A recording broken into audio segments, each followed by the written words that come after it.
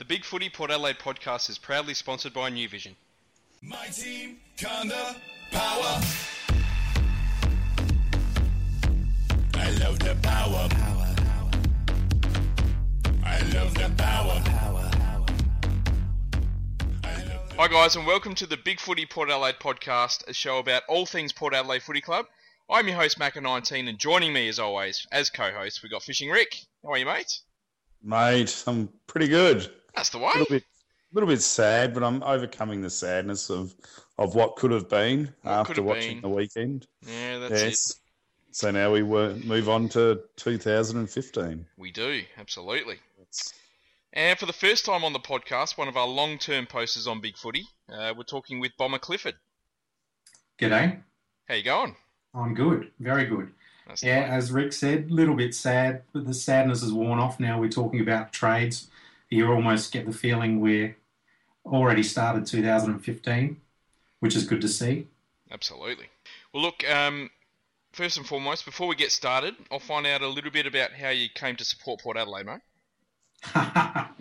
Well, it's I grew up down south, so I was surrounded by Sturt supporters, South supporters, and for some strange reason, Glenelg supporters. Yep. And I remember as a kid asking my nana who she supported, and I reckon I would have been 5 or 6 at the time, and she told me some story about how she liked watching Jeff Motley play. So that's sort of where I first came to be a Port supporter. Yep. The first ever game I went to as a kid, I think I was taken by my dad and my grandpa, was the 1979 grand final against South. And I have no recollection of it other than that date and that opponent. But yeah, pretty much stuck. I've never supported any other team other than a brief period as a North Melbourne supporter when I lived in Melbourne in the late 80s and early 90s. Fair enough. And that was primarily because of that memory of Blight's torpedo, and that was one of those things that stuck in my mind as a kid. So when you get that inevitable question in Melbourne, who do you support? You go, oh, well, apart from Port, it's North Melbourne. So that changed pretty quickly. Yep. Stuff. It's pretty obvious who my favourite player was back then. I thought he was one of those. He's one of those guys that just appealed to me. I think he was all parts tough, naughty, cheeky, mischievous, and pretty skillful, I thought. Well, as a kid, I did. Yep. Absolutely. And your favourite match? Favourite match? Geez, that's hard to remember. I mean, pretty much my favourite match ever, apart from the winning the 2004 grand final, was that last final round game against Brisbane. I think it was 2002. Yep. That was just intense. Like, loved the whole game, loved it from start to finish. I was sitting in a box with a lot of Brisbane supporters, so that probably added to the pleasure. All right, well, let's have a quick chat about the grand final. I'm not sure anyone really saw this coming. Hawthorn with a huge victory by 63 points. Outside of the first 10 minutes, Sydney were never really in the hunt at all. It was amazing, wasn't it? It was, like you said, no one saw it coming. I thought Sydney was probably going to be the dominant team, but Hawthorn just came out hungry, didn't they?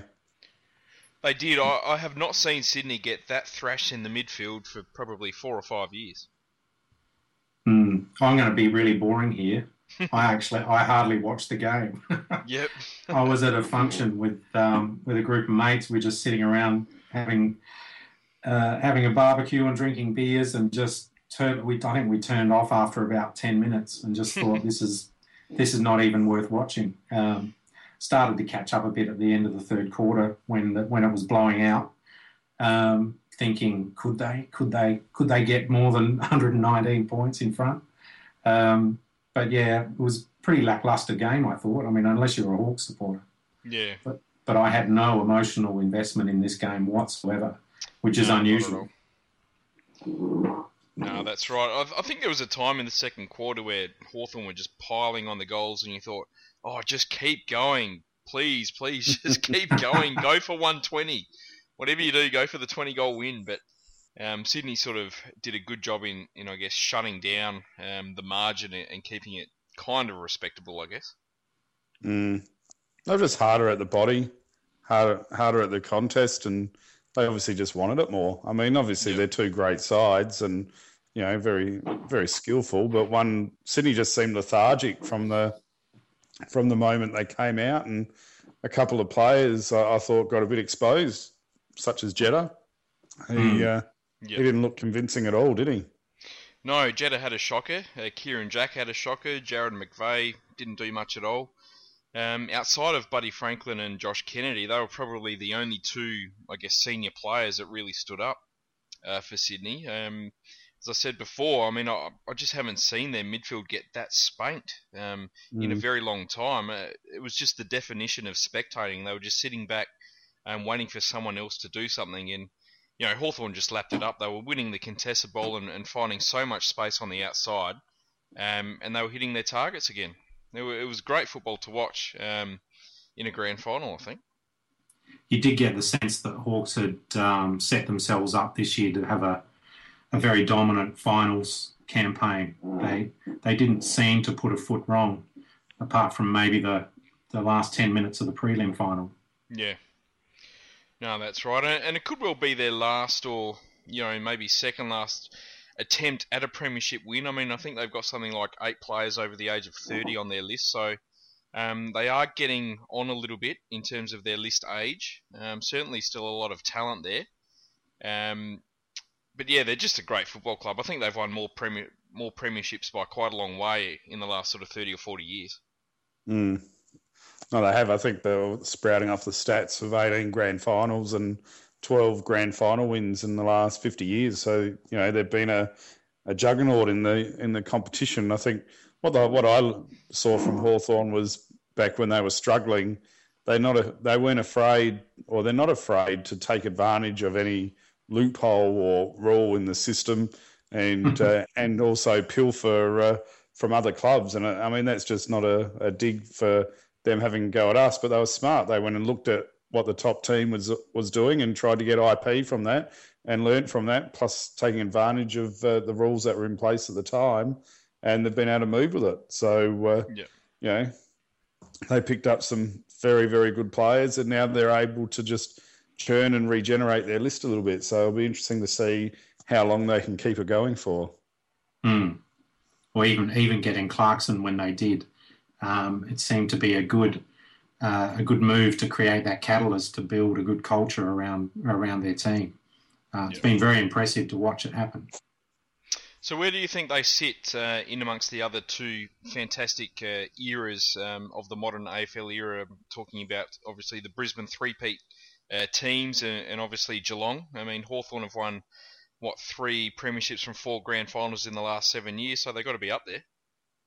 Definitely up there. And you'd be hard-pressed to not have them as a favourite for next year either. Yeah. Like, even as you said, with some of their ageing list, I really can't see them dropping down that much. It's actually quite scary how potent they were this final series, I thought. Yep. And I think it was testament to us that we got so close to them in that prelim final. Yeah, eventually, though, Father Time comes up, and even if you keep regenerating or finding new players, there's always a couple of key stakeholders with any team which sort of keeps the fabric of that team together. And Luke Hodge is probably one of those players. So you probably find with maybe Clarkson going eventually, or a Luke Hodge or whatever retiring. That's usually when the ethos of the team can probably change a little bit. But I mean, I said on the boards this week, Macca, it's in a way it's a shame that the competition isn't equal, because if you think of the Brisbane three-peat, they had the salary cap concessions. Hawthorn took advantage of the priority picks to get 3 picks in the top 7, which was a massive advantage. I mean, we'd be loving that probably 2 years ago and what we could have done. And I guess Geelong, for me, they had, they had the father-son, but, I mean, that's not really exploiting anything. So, and then you got Sydney with the Kohler. So, I mean, if you look at history, you'd say Brisbane is probably the best because to win 3 in a row is amazing and very difficult to do. But my logic is that out of that, I would still class probably Geelong as the best at this point in time, only because they had no salary cap concessions. They didn't have any priority picks. They were able to develop their players, and they created a strong culture. And then you can chuck a blanket over the other ones, but they're all great sides. Yeah, it's crazy. I like Geelong. Geelong would be my pick. I think they set a standard that other people were trying to emulate. Other clubs were trying to emulate. It was probably the most dominant 3 years I think I've ever seen of a single football club. I think didn't they have some ridiculous win-loss record over 2 or 3 seasons? They're certainly the most winningest team of all time, I think. I love that word, winningest. Winningest, that's a good one. I can't wait to wear that team. Well, that's right. Well, look, on the topic of recruits, there's a big one coming our way by the looks of it. It looks like Paddy Ryder from Essendon has nominated Port Adelaide as his destination club. To me, this is probably the biggest recruit we've had since Gavin Wanganeen. Bigger than Hardwick?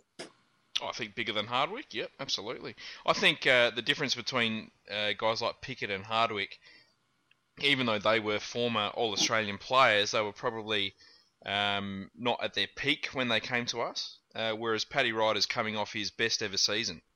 So it's amazing that he's coming here, I think. I have to admit, I haven't seen him play much this year. I did see a bit of him last year because I had a mate who's an Essendon supporter and was watching games with him. But I reckon he's a doozy. I'm glad we seem to be picking the right type of players for the club culture as well, which is very impressive. Even the picking up White and Polek in the last off season, they just seem to fit perfectly as as footballers, but also as men within the team. And I think that's that's got to be put down to people like Rhodey and the rest of the team behind the trades. Yeah. Well, I think credit's got to go to Paul Vandenberg and Gavin Wanganeen for getting in his ear and getting him over here. I think that's fantastic. There's been some really good debate on the forum about what we should give up for him. A lot of people think that a first-round pick is the way to go, which obviously makes sense for the type of player and quality of player that he is. Others are saying maybe that's a bit too much considering he's got the possible Asada penalties hanging over his head. What would you guys trade for him? I think pick 16 is good. Yep. Yeah. I'm not keen on a player. I think it's obvious, really. Yeah. Yeah. I'm not keen on a player at all. And I would really like to have some assurity about what the Asada penalty is going to be, because I'd hate to be flicking away pick 16 for Ryder and then find out that he's going to be out for 2 years and he'll be coming out getting close to 29. Yeah. That's a massive risk. And there'd have to be, I would imagine, some assurity from the AFL that if that was to happen, that maybe we get our pick reinstated, because if it's buyer beware, that's a massive risk to play. But at the same time, I'm not convinced about coughing up a player either. I think pick 16 in its own right is probably just about right for me. That when that was first proposed, just the pick 16, it sort of felt right to me. But I can't remember who it is on the forum. They always say if the trade feels like you're hurting, that's probably about right. Yeah. But I just, all the names that get floated like Young and Moore, I can't get my head around losing a player like that as part of a trade to get Ryder. But having said that, it's these types of trades that will definitely put us in the front running for next year. Yeah. As I said on the forum a couple of days ago, we've probably overpaid for Pickett. We probably overpaid for Wakeland as well with pick 4, and maybe with Hardwick as well, giving up 2 picks. But in the end, no one cares if you overpay for a player. If you're getting that sort of value for that sort of quality. I mean, sometimes when you're knocking on a premiership door like we're doing at the moment, you need to sort of overpay to get those missing pieces, I think. Well, you do, but you don't. You don't have to be desperate and overpaying either. So you don't need to rush in high straight from the get-go. I mean, there's still that rumour floating around about Jeremy Cameron as well. How much value we put in it's is another thing. But yep.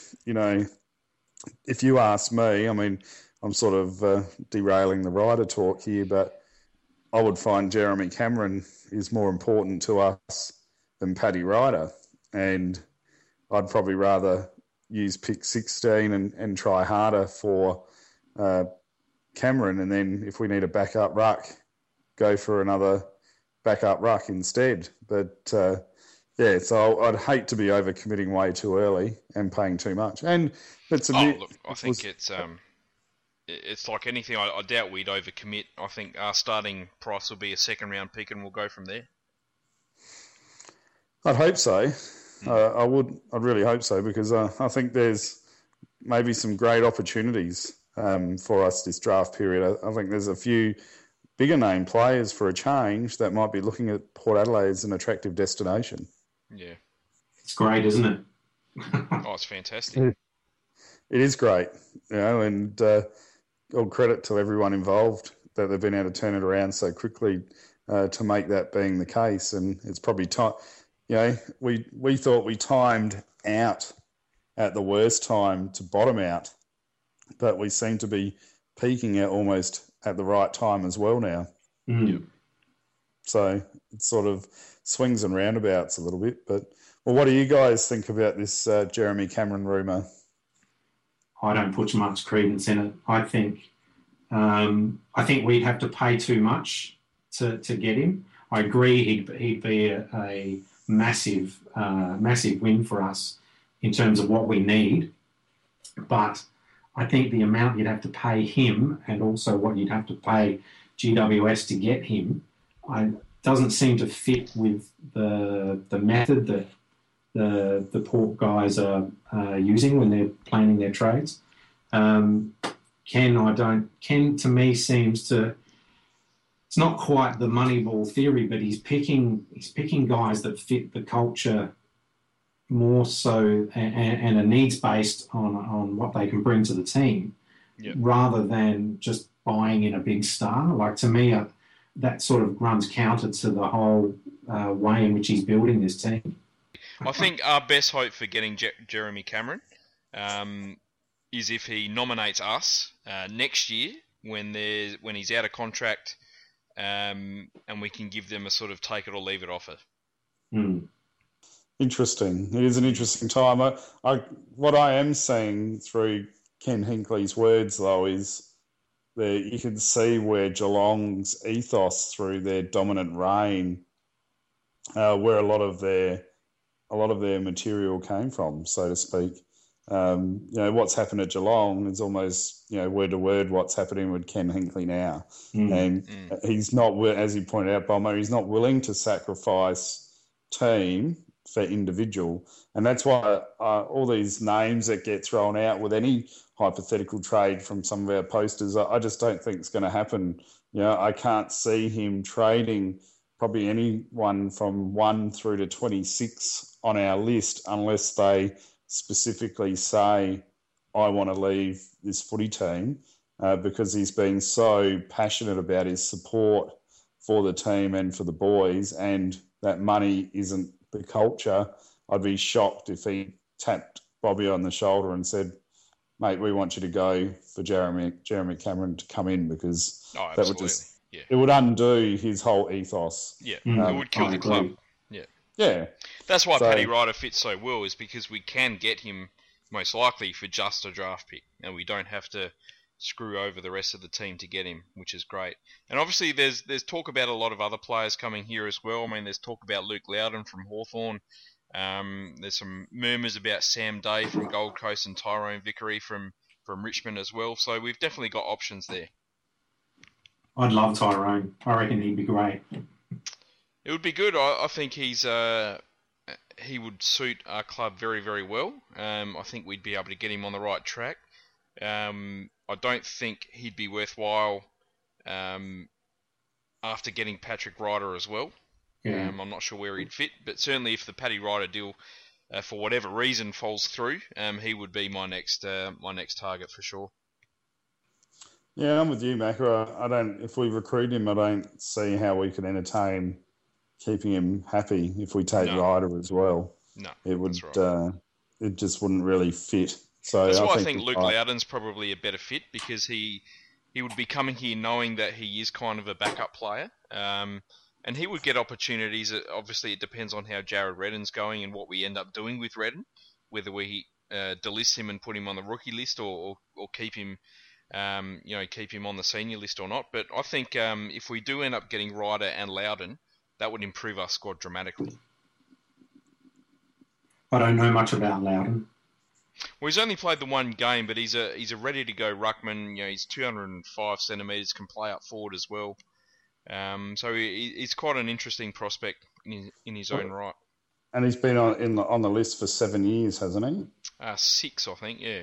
6 years, so he's 23, 24, ready to go. It's interesting that he hasn't played really any games at all, though. That's and to be behind Segler as well sort of says, well, how good is he? Are we just rolling the dice? We're just trying to get someone that's maybe a little bit capable to sit on the list as a backup. I don't think he'd come here and become a star, but I think he could be able to play a part. I always think of our Barnaby French, Kane Ackland, Barry Brooks sort of shades. Yeah. But we need another depth ruckman. So if he's willing to cover here, knowing that that's the case, and there might be opportunities, and as Ford pointed out during the week, he probably is fighting with Loeb a little bit, because Ryder's probably going to be more predominantly ruck, and with Redden not going to be ready and Renouf gone, if he does come in, well, he is almost a direct substitute straight away. Yeah. I thought that was a very good observation by young Ford Fairlane, the youngster on our forum. Talking about Renouf, obviously we've delisted 4 players last week. Obviously, Dom Cassisi, he retired earlier in the season after 228 games. One of the real heroes of Port Adelaide, a former captain and a premiership player. And we've also delisted Brent Renouf after 16 games in 3 years. Constant injuries have curtailed his career a little bit. We've also got rid of Campbell Heath after 12 games, all in 2013. He had his 3rd knee reconstruction this year. And we say goodbye to Cameron Hitchcock after 35 games in 5 years. Cameron, what a legend! He retweeted my tweet to him. So what a good bloke.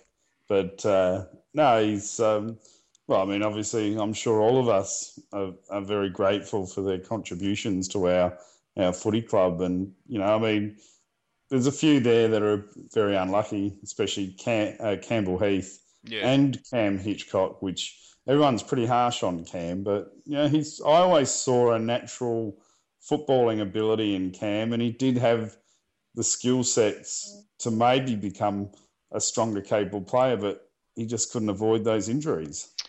No, he always looked like he was going to break in half to me. Like he just seems so fragile on the field.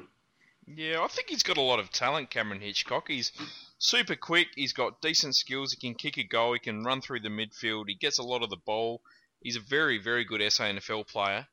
I just don't think he's got that body for AFL footy, and I think it tells that probably the last 4 games he played, he pinged a hamstring at AFL level, and you just can't create a career out of that, really. No, not really.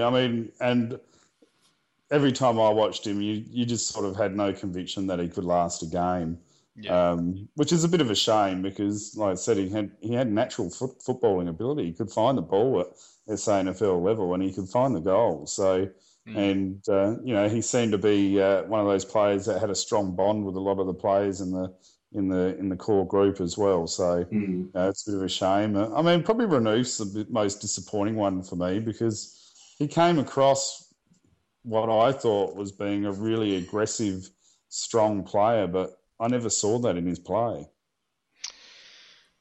No, I mean, he had injury issues of his own as well. I think we picked him up knowing that he had a few injuries and a bit of a hip problem. But obviously, he was a premiership player at Hawthorn. He came here, I think we were expecting him to become first ruck. Obviously, Lobie hadn't broken through at that stage yet, and Redden still hadn't debuted. We'd just gotten rid of Brogan. So he was coming here to play games, and he never really sort of got that run of games going. I thought the best use of him was that Fremantle game this year, where he was pretty much just used as a battering ram against the Giant. Yeah. So yeah, I felt for Renouf because I happened to meet him once, and I thought he was a really great guy, good guy to chat with. Did seem like a bit of a gentle giant in some ways. And it was disappointing because I just thought he would have just been the right thing we needed at the right time. Yeah. Well, we needed an experienced ruck. We ended up trading a second-round pick for him. Hawthorn picked Bradley Hill with that pick, so I think they probably ended up with the better end of that deal. Absolutely. And Campbell Heath, I mean, as I've said numerous times on this podcast, I'm a massive fan of Campbell Heath. I think he's got a huge amount of talent. He reads the play so well, but 3 knee reconstructions, it's just a real pity that he couldn't get his body right. I thought he was great last year. He was one of those newcomers that I really took a shine to. I thought he played really well last season, and it was disappointing to see that he just, again couldn't get himself ready for this season. And seeing him go down in that Sandford granny, I just thought, oh, you poor bastard. You just knew it was the end. Yep, absolutely. I think he just needs to go away and probably just play at a second-tier level, just get his head right, try and get confidence in the body, and you never know, another opportunity might come back for him anyway, because like you said, he is a very capable player. Yeah. How old is he? I think he's only 23, yeah. Oh, yeah, so he's still young. Yeah, he's still young got time enough. on his side. Absolutely. I think the problem is, if I was him anyway, I just don't know if I'd want to keep putting myself through the risk of going out and thinking, oh, shit's my knee going to go again. Sometimes you just got to go, enough's enough, and probably just bite the bullet and say maybe it's not my thing. Well, there was talk earlier in the year where it was said that he was thinking of giving it away anyway, so maybe it was a mutual agreement to part company. We got the power to win, power to roll, come on, for Adelaide aggression, we are the power from... Well, let's go on to the main reason for this podcast this week. We're going to do a bit of a season review, a bit of an overview of 2014, which was a bloody enjoyable year, I must say. We won 14 games for the year. We won 2 more games and finished 27% better off than we did in 2013. We kicked 16 more goals, conceded 52 less, which was fantastic. We actually conceded the least amount of points in the club's AFL era, which is fantastic, I thought. I didn't know that. That's fantastic. Yeah, our best ever defence. Not bad for an attacking coach. Absolutely. So we finished we were 2 games clear on top of the ladder halfway through the year. I guess the first question is, where did it go wrong? And do we see this season as a success or a bit of a failure? Oh, has to be question. a success. Has to be a success. I mean, we improved from last year. No one really voted with any conviction that we would make the finals in the media, and even on our own forum, people were very 50-50 on what the results were going to be. And I think, the noticeable mid-season slump did come with young bodies, which were obviously being protected for a strong finals campaign. And boy, they played a bloody strong finals campaign. We can't complain about the finals campaign other than not winning against Hawthorn, but Hawthorn showed they're a bloody great side. So absolutely, the boys got a lot to take away from it, I thought. And as a supporter, I couldn't really ask for too much more outside of winning a premiership. Well, what were your pre-season predictions? I know for me, I just wanted a home final. I thought if we could get a home final, that would be a big improvement on what was a good starting point in 2013, and we got that. Yeah, I had us finishing around 5th or 6th, so I was quietly surprised that we were gunning for 4th in the last game of the round. A bit disappointed we lost to Freo in that game. I thought, it was just we seemed to be playing well and we almost had it, and then that 9-goal burst came from out of nowhere, and it was just, what? I haven't seen this all year. Maybe we are, you start to have those doubts. Maybe we are the outsiders here. But it was great going back to Freo, going back to Perth and beating Freo on their home turf. I thought that was one of the highlights of the year for me. Yep.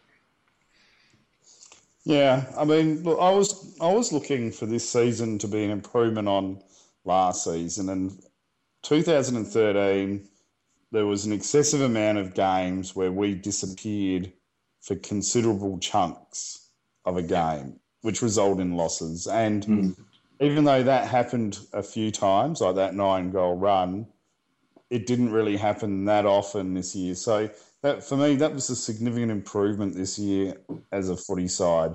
Probably if we're going to look a little bit critical, we did seem to struggle with the weather, that period where we lost, where, especially in the more slippery conditions, where we didn't seem to have a fallback game plan until probably the Gold Coast game, where we went, shit, we just got to kick it long. But we seemed to be playing that over possession game, and we got caught up in the over handballing too often and not really maybe adjusting to conditions fast enough. No, you're right. We almost seemed a little bit stubborn at times in sticking with what the coaches wanted to do as their plan A, and not really being, flexible in adjusting to those sort of conditions, especially against Essendon. I think that was one which really got away, maybe against Collingwood as well. But as you said, Rick, I think the start of the season was fantastic. Not many people expected us to start the season too well.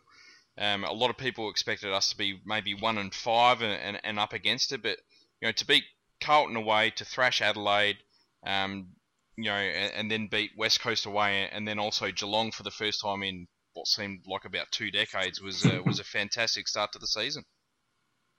Yeah, it was great. It was a good run there for a while. I loved the showdown. That first game at Adelaide Oval was just it was great to blow them off the park. It was. And I thought that really announced the team. As good as the win against Carlton was, I think that showdown one was a bit of a pressure release, that you knew that this was almost going to be a good year for us. Yep.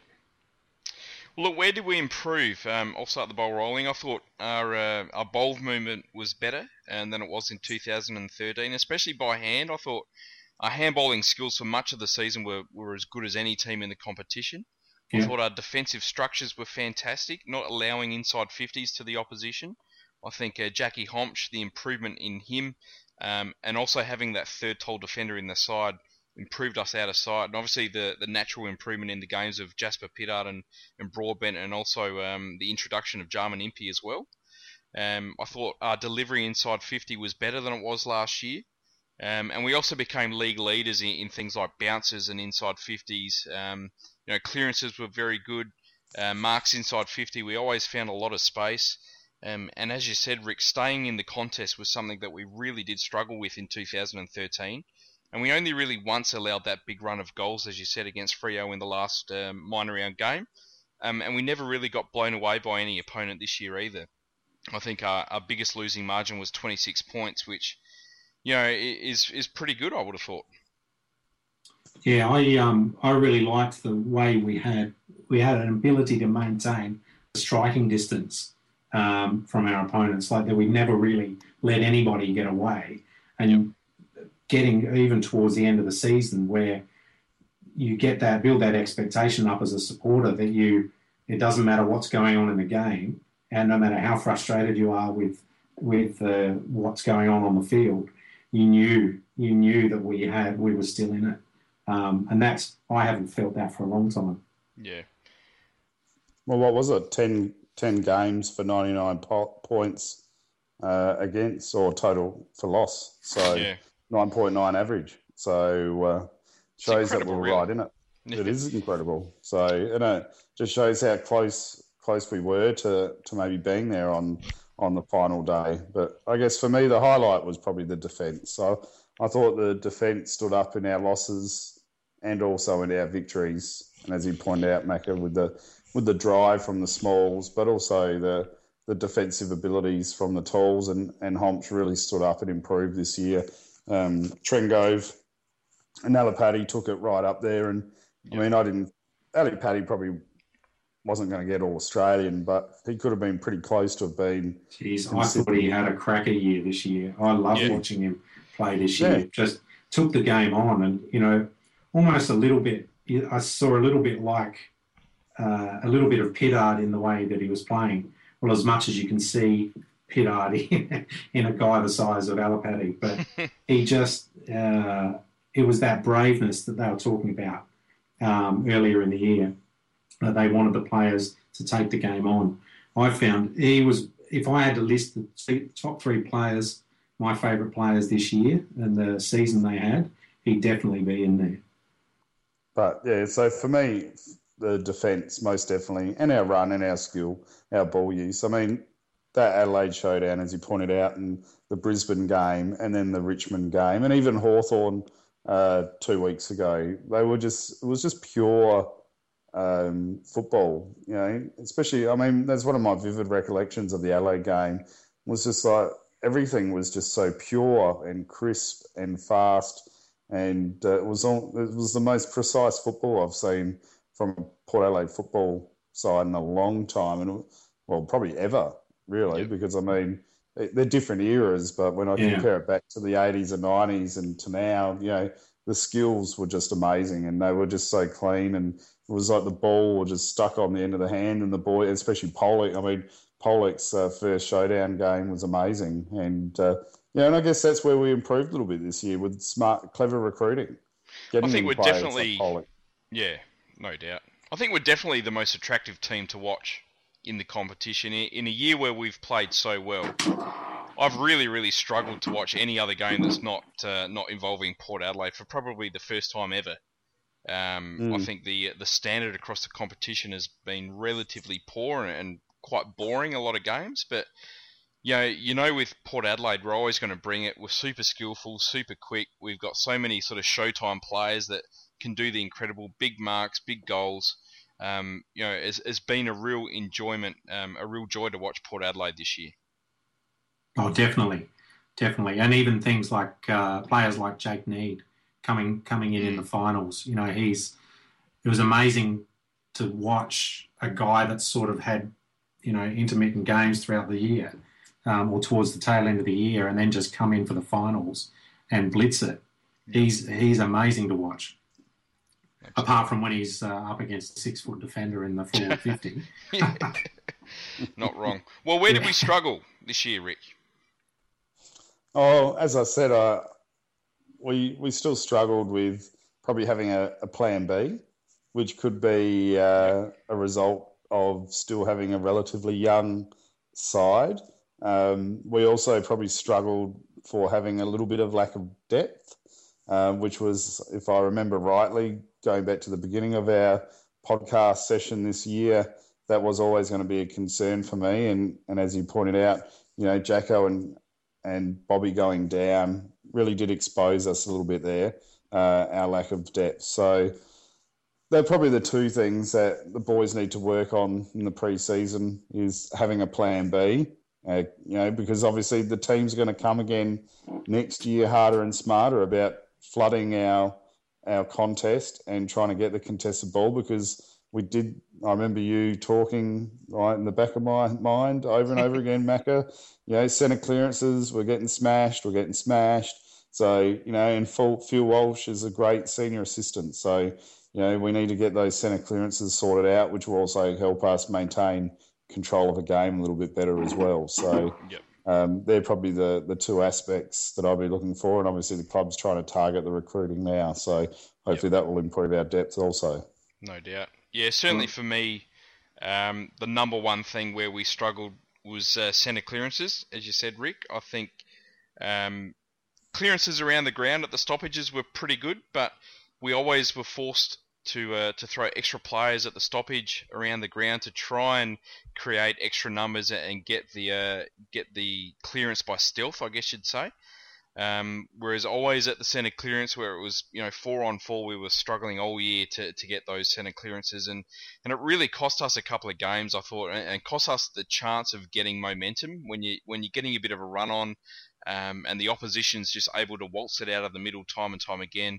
That was probably one of the most disappointing aspects of the year for me. As a bit of a buy side with that, I think our forward structure, especially through the second half of the season, was a bit of a mess. Again, I think that was due to having to throw extra flankers into the midfield to try and win that bowl. Obviously, we lacked adequate cover, especially for the ruck, key defence and key forwards. All our tolls, our backup tolls just didn't come on, or they got injured, which was very disappointing. And I think our goal kicking, our ability to convert in front of goal at pressure times, was deplorable at stages of the year. Yeah, that's the one for me, goal kicking. I thought we lost some very winnable games due to poor goal kicking, and I'll include the prelim in that. And it's not like we were just having these crazy snaps on goal, that some of them were fairly straightforward shots on goal. No, that's right. 13-16 to 15-7 in the prelim, you lose by 3 points. That really hurts. You look at the second showdown, we kicked 10 goals 16. We lost by 20 points. We kicked 7 goals 18 and lost by 2 points against Essendon. It certainly wasn't a feature of our year. But I think that comes down to your point about forward structure as well, Macca. I think our delivery into positions where they're not really favourable for goal kicking. I mean, that's not always. We did miss a lot of sitters as well, but we were taking a lot of difficult shots at goal at times too. So maybe we weren't being as courageous as what we needed to be with where we were kicking the ball. And there seemed to be a lot of times where we sort of just got sucked into trying to drop the ball on top of the forward's head to maybe just try and get a big specky or whatever, instead of kicking the ball to position and making the forward run onto the ball. And again, that's where we need a good strong pre-season in training the boys to hit it to the right spot. There was a noted change, I thought, halfway through the year, where the first half of the season we were playing a lot through the corridor, and we were getting a lot of very good easy shots on goal, I guess you'd say, from sort of 20 metres out in front. Once opposition teams worked out that they need to stop us going through the corridor, it was almost like watching latter-day Choco, as I've said a couple of times this year, where we were just sort of hoofing it into the pocket and hoping for the best. Yeah, well, what do you do though? I mean, that's where you need that Ryder, that Cameron, or whoever, I guess, to have that confidence. But again, I mean, Ryder's a little bit different because he's so tall, but Cameron's not a player where you just lob it on his head either. No. The forwards, you need to kick it in front and give them an opportunity. I mean, that's what makes Hawthorn so good. I mean, have a think about how many high bombs in the grand final or even against the prelim did they kick to their forwards, like recklessly just bombing it into the forward 50. Yeah. Not many that I can think of. They are precise, accurate and methodical with how they deliver the ball to their forward targets. And that's where we just need to become a bit smarter. Well, what were the biggest surprises this year? Matty White. Yep, I like that. He was a bit of a Matty Who for me. He was great, though. He's great to watch. He was electrifying. I mean, he personified our speed fetish that we had and our quick ball movement. Some of the goals that he kicked were amazing. I mean, I was a rank amateur footballer at best, but one of my deficiencies was even at a slow jog, I couldn't kick a football. I mean, I had to be stationary to kick a football. So, I mean, I can really appreciate how this guy at full tilt can still kick a ball like he does. Is just amazing. But his courage just to, in any game at any time, just to take on his opponent and run, that epitomises what Ken Hinkley wants in the team. Yep. His ability to accelerate is incredible. You can tell he's going to do it. He just does the little glance over the shoulder and then takes off. I think I only saw him get pinged once for running too far. I think that was against Freo, but the other times it was just, you could see him turn his head, slight glance, bang, I'm off. And he pretty much just burned them off right there and then. I think probably the biggest surprise for me was Jared Polec. Obviously, he came here. You didn't really know what to expect. A super talented kid who went very, very early in the draft, hadn't played a lot of games for Brisbane, came here with noted sort of issues. He got blasted on his first training session. You thought, God, have we given up too much for him? But right from the first trial game against the Crows, he just went bang and didn't really look back at any stage during the year. He had a massive season, and I think he's improved our side dramatically. Mm. His delivery is just superb. Some of those little popped up kicks that it looks like he's looking at somebody else, and they just land straight in someone else's lap. It's just amazing. Yeah, he's immediately become the best kick in our side, which is fantastic. I think the other surprise is probably Jack Homsch, with just how good he was this year. And he just added so much to our defensive structure. It was fantastic. I think another big surprise was Robbie Gray becoming the best player in the league. I don't think anyone really expected that to happen, but geez, what a season he had. Settle down, Macca. You're just getting carried away now. We're not doing player reviews. I know. Yeah, and you're missing the most important person in our team for the whole year. No, here we go. What about Pitta? Bring on the Jasper love. Oh, I have to say, Rick, I'm with you. I love Jasper. I reckon he's great. I had to retrain the whole big footy board this year. Right? Well, look, Jasper was my biggest disappointment, to be honest. This year? No, I'm just joking. He just wants to be death by 50 lashes. But everyone was raining on the Jasper parade, and there's a few of us that were sticking fat with him, and knew that the good was going to come. And by the end of the season, there wasn't many people questioning Jasper and what his role in the side was anymore. And I thought he had a fantastic final series, and he epitomises again, like Matty White, what Ken Hinkley's game plan is, and that's run, carry, dare, back yourself in. And exactly. He's only going to game on. Yeah, and as a young kid, well, Porsche will argue he's not young anymore, but as a young kid, he's still getting there, and he's one of those players I think that's going to be fundamental for us in 2015. That's why I nearly passed out when I saw his name as trade bait today. Yeah, well, that's not going to happen. There's no way he's going to get traded. But, look, No. I think another big surprise for me was Jarman Impey to come in. I don't think I really had all that much expectation that he would play a lot of games, but for him to come into the side, basically a top four side all year, to cement his spot as that sort of player, as a shutdown defender in his first season, I thought he played admirably well and was pretty unlucky not to get a final. Yeah, I was surprised he didn't get into the final teams. I thought he played great, and some of the highlights that pick up and goal. I can't remember who we played. Was it at Hawthorn, against Hawthorn? And he streaming into the northern end, gathered the ball and kicked the goal. That was one of the most sublime acts I think I've seen in footy in the last couple of years. Yep. Yeah, I'd also add one of the biggest surprises for me was the attendances at our home games. Yep. That just blew me away. It's great though. Creates a great atmosphere. Even some of the lower attended games, we still managed to create a bit of atmosphere pre-game and during the game. I think the Bulldogs one was probably the most boring game, but all the rest I thought were really good games to attend. Yep, absolutely. Well, be prepared for your mind to be blowing next year, because I reckon next year it's only going to get better. Mm. I think we're going to be one of the hits of the year next year, and everyone's going to jump on the bandwagon. So I reckon. You mean they haven't already? Yeah. I reckon there'll be more, mate. I reckon there'll be more, and hopefully we'll also be rewarded by the AFL with a half decent fixture too. Let's hope so. Fingers crossed. Well, look, what were the biggest disappointments for 2014? Can I say Trig going to Carlton? Yes. Yes. Never forget. Rest in peace, Triggy. We still miss you.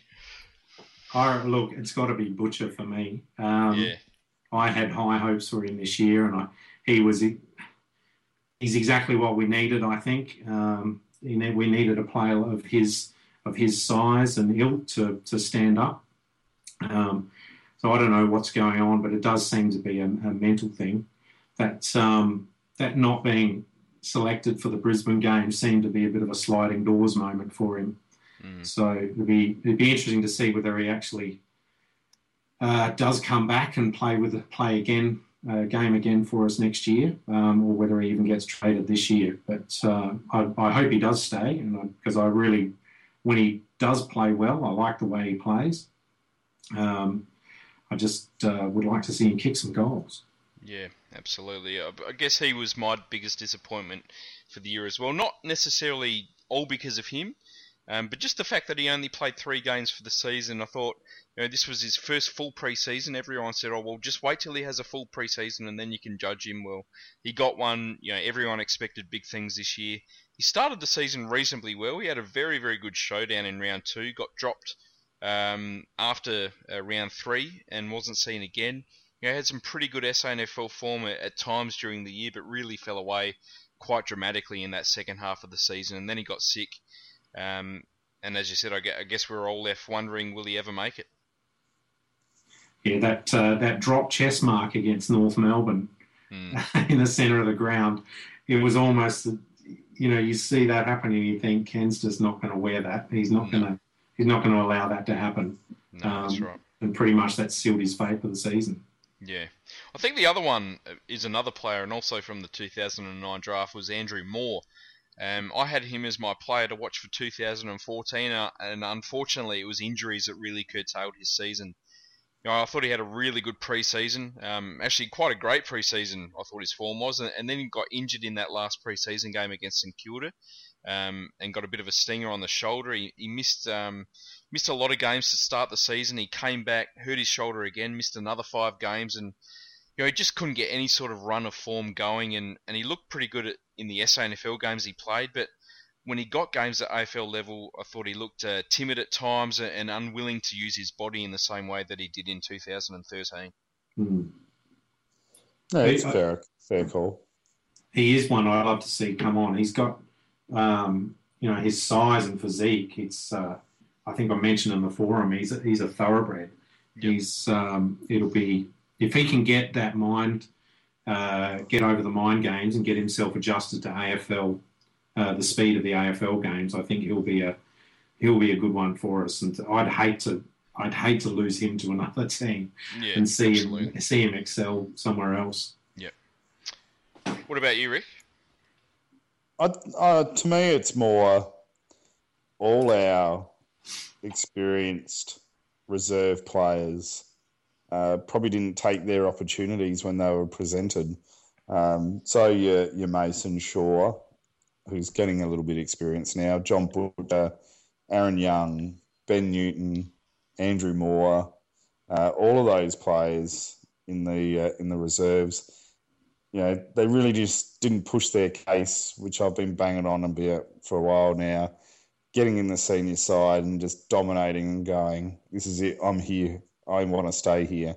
They've all had a few opportunities and they just didn't really take it. And it was, this year could be make or break for some of those players.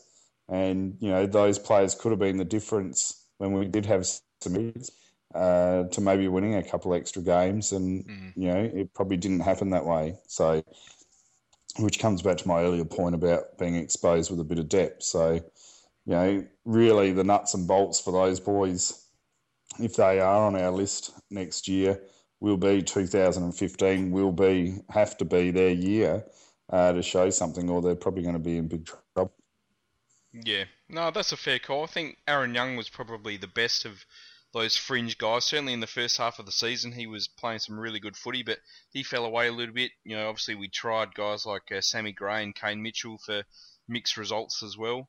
I guess the other biggest disappointment for me was our run of losing those close games due to poor goal kicking. I think we lost against Sydney, Adelaide, Collingwood and Essendon in the space of about 6 weeks, pretty much solely because of our inability to convert in front of goals. And I think in the end that really cost ourselves a shot at top 4, possibly even top 2 when you think about it, by losing those games that we really could have and probably should have won.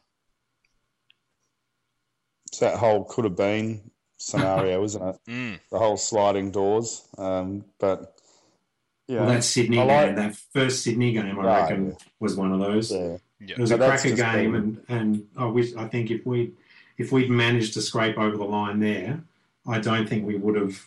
I think that would have given us the self-belief to win a few more of that next run, even without Trengove and Carlisle. No, we had the last shot of the game. We did. So we did have an opportunity to win it, but we didn't take it. We had an opportunity to beat Hawthorn in the preliminary final, but we didn't take that either. Yep. So we were able to create those opportunities, but it comes back to that earlier point. We probably didn't execute into a position to give us the best opportunity to actually win the game.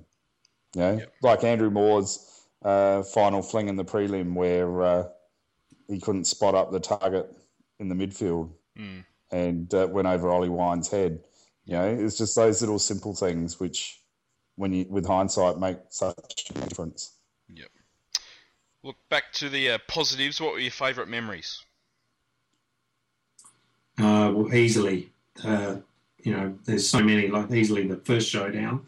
That's that was an amazing memory. But it seems like it's forever ago. That I almost had to think, was that this year? No, I agree 100% with that call. I've watched the replay of that recently, and I thought, God, that feels like about 2 years ago now. I really loved watching the Never Tear Us Apart thing grow at each of the home games. Yep. And being a supporter. Look, I'm not one for doing the scarf above my head, but I love it. I love sitting amongst it and doing it and listening to it. I got to meet Dingle twice. That's one of my favourite memories. Yep. But for me, hands down, I reckon the most favourite one was the Richmond elimination final. That the build-up and atmosphere was one of the most amazing things I've ever experienced at a footy game. I loved all the pre-game stuff. Loved the way we demolished them pretty much in the first quarter. That was it, game over. And I also reckon is my tinfoil hat time. I'm not entirely convinced that the Prison Bars Guernsey situation wasn't a little bit sort of pre-planned. So, and in my opinion, that's great. I loved us getting recognisable sponsors, which gave our club a bit more credibility. Which wasn't too long ago. We had My ATM and Soaring Securities, and we were a bit of a laughing stock. And now we've got two great brands supporting our club, which gave our supporters a lot of confidence. And I also, my greatest memory is for the season is having excitement back in the football club and on the field. It's, as you said, Mackie, you found it uninspiring to watch other games, and we've brought excitement back to our supporters, be it through Bombers' great explanation or description of the pre-game entertainment, or on the field. We're an exciting footy club again, and that's very uplifting for me. Yep. No, that's right. My favourite's probably that first home game against Adelaide Oval as well. Just the buzz and excitement surrounding that game. and then seeing that awesome pre-game ritual for the first time with the not giving in, followed by a Never Tear Us Apart. No one really knew what to do at that point in time, but it was a real organic growth in the Never Tear Us Apart thing, and now it's just become this massive, massive thing. It's fantastic. I really enjoy those triumvirate of wins against Geelong, Freo, and Hawthorn, and ending the hoodoo against those three teams, which I think is quite important. And yeah, look, obviously the first final against Richmond in the Present Bars, and the excitement around that game, and just the way we started that first quarter was just just the most electric I've ever seen Port Adelaide play. Do you think the club could be missing an opportunity if they can't potentially get maybe in excess to come to do a pre-game one game next year? I just see it'd be just such a magnificent and thing to be able to orchestrate if it could happen. It'd be pretty good to do it live. Yeah, absolutely. That'd be great. Mm. I think you've got to be careful though not to kill it with making it over the top. Yeah. I think the beauty of it is that it has happened organically, and being a supporter that's gone to the home games, the first home game, and just kept going and seeing this thing grow and grow and grow, I think that's where its strength is. Well, look, last question is where can we improve for 2015? You know what I reckon it is? I reckon it's just plain old experience. I think the experience that the guys would have had this year, not just the finals, but going through that mid-season slump and having their depth tested, is going to give them. It'll help players like Moore make a better decision next year, and getting more games into him next year, and players of his ilk. Chad Wingard, I think, with another pre-season, he'll start to get more consistency. I thought this year, as good as he was, he does tend to fade in and out of games a little bit too easily. So I think it's really just down to, this year we lock it in the bank. We've got that experience. We get another pre-season and bang, off we go again. And I think that's where, apart from some trades of some key players, I think that's where our current squad will get the most of its improvement. Yeah, junior development for me. We've still got such a young team, so as long as they're not complacent and they work hard to achieve their goals, top four should be calling. As you've seen this week, I've sort of been trying to dilute expectation a little bit, I guess. I think it's probably unhealthy as a supporter base that we just come in already just going, top two. I mean, it's the AFL ain't that easy, and I think we as supporters, we should be hoping and expecting a top four, but that still isn't easy. Things still need to happen right. We need to avoid injuries, and we need to see growth in the Chad Wingards and the Ollie Wines. All of those young players need to take it up another level because everyone else is going to increase another level. And so I'm hoping that the boys come back, work their ass off, which I'm sure they will, and they'll give themselves every opportunity to try and get top four for next year. Yep. Good call, that one. I think the prelim result's going to sit in their guts for a while, and I think there's some obvious places where we can improve. I think foot skills is definitely one. I think composure with the ball, especially in front of goal, is another where we need to improve. I think we need to get some adequate AFL standard backup in positions like the ruck, key position forward, and key position defence. Obviously, Paddy Ryder is going to help with that dramatically, but also I think improvement in players like Tommy Cleary and Mason Shaw, and Mitch Harvey, and hopefully Johnny Butcher will also help in that as well. It would be great to see someone like Jared Redden play some games next year and get himself fit. And also just natural improvement from the youngsters on our list, guys like Jasper Pittard, Jakey Need, Jared Pollock, Ollie Wines, Chatty Wingard, and also hopefully some debuts for guys like Mason Shaw and Carl Amon as well. Mm. And even players like Brendan Archie, yep, hopefully definitely gets another contract. I was really glad to see his improvement in the second half of the year, and this next year will be his year to really push hard to try and get some games and show his worth of a long-term spot on the list. Yep. Absolutely. Well, it's been a long one. It's been a good one. It has. Well, boys, Bomber, thanks for coming on, mate. No worries. Thanks for asking me. No worries. We'll get you on again soon. Fantastic. I'll look forward to listening to it. That's it. Rick, Right. as always, buddy. Yes, exciting times. How long we got till draft podcasting, Macca? It's About not a long, month. probably about a month, I think, yep. Yeah. Very excited. Looking forward to next week. That's it. What are we doing next week? player reviews for the next few weeks, I think, mate. And, Woohoo. and then we'll get into some draft specials and some draft reviews, and then we'll look forward to 2015. Exciting times. All right, boys. Great. Come Port Adelaide. That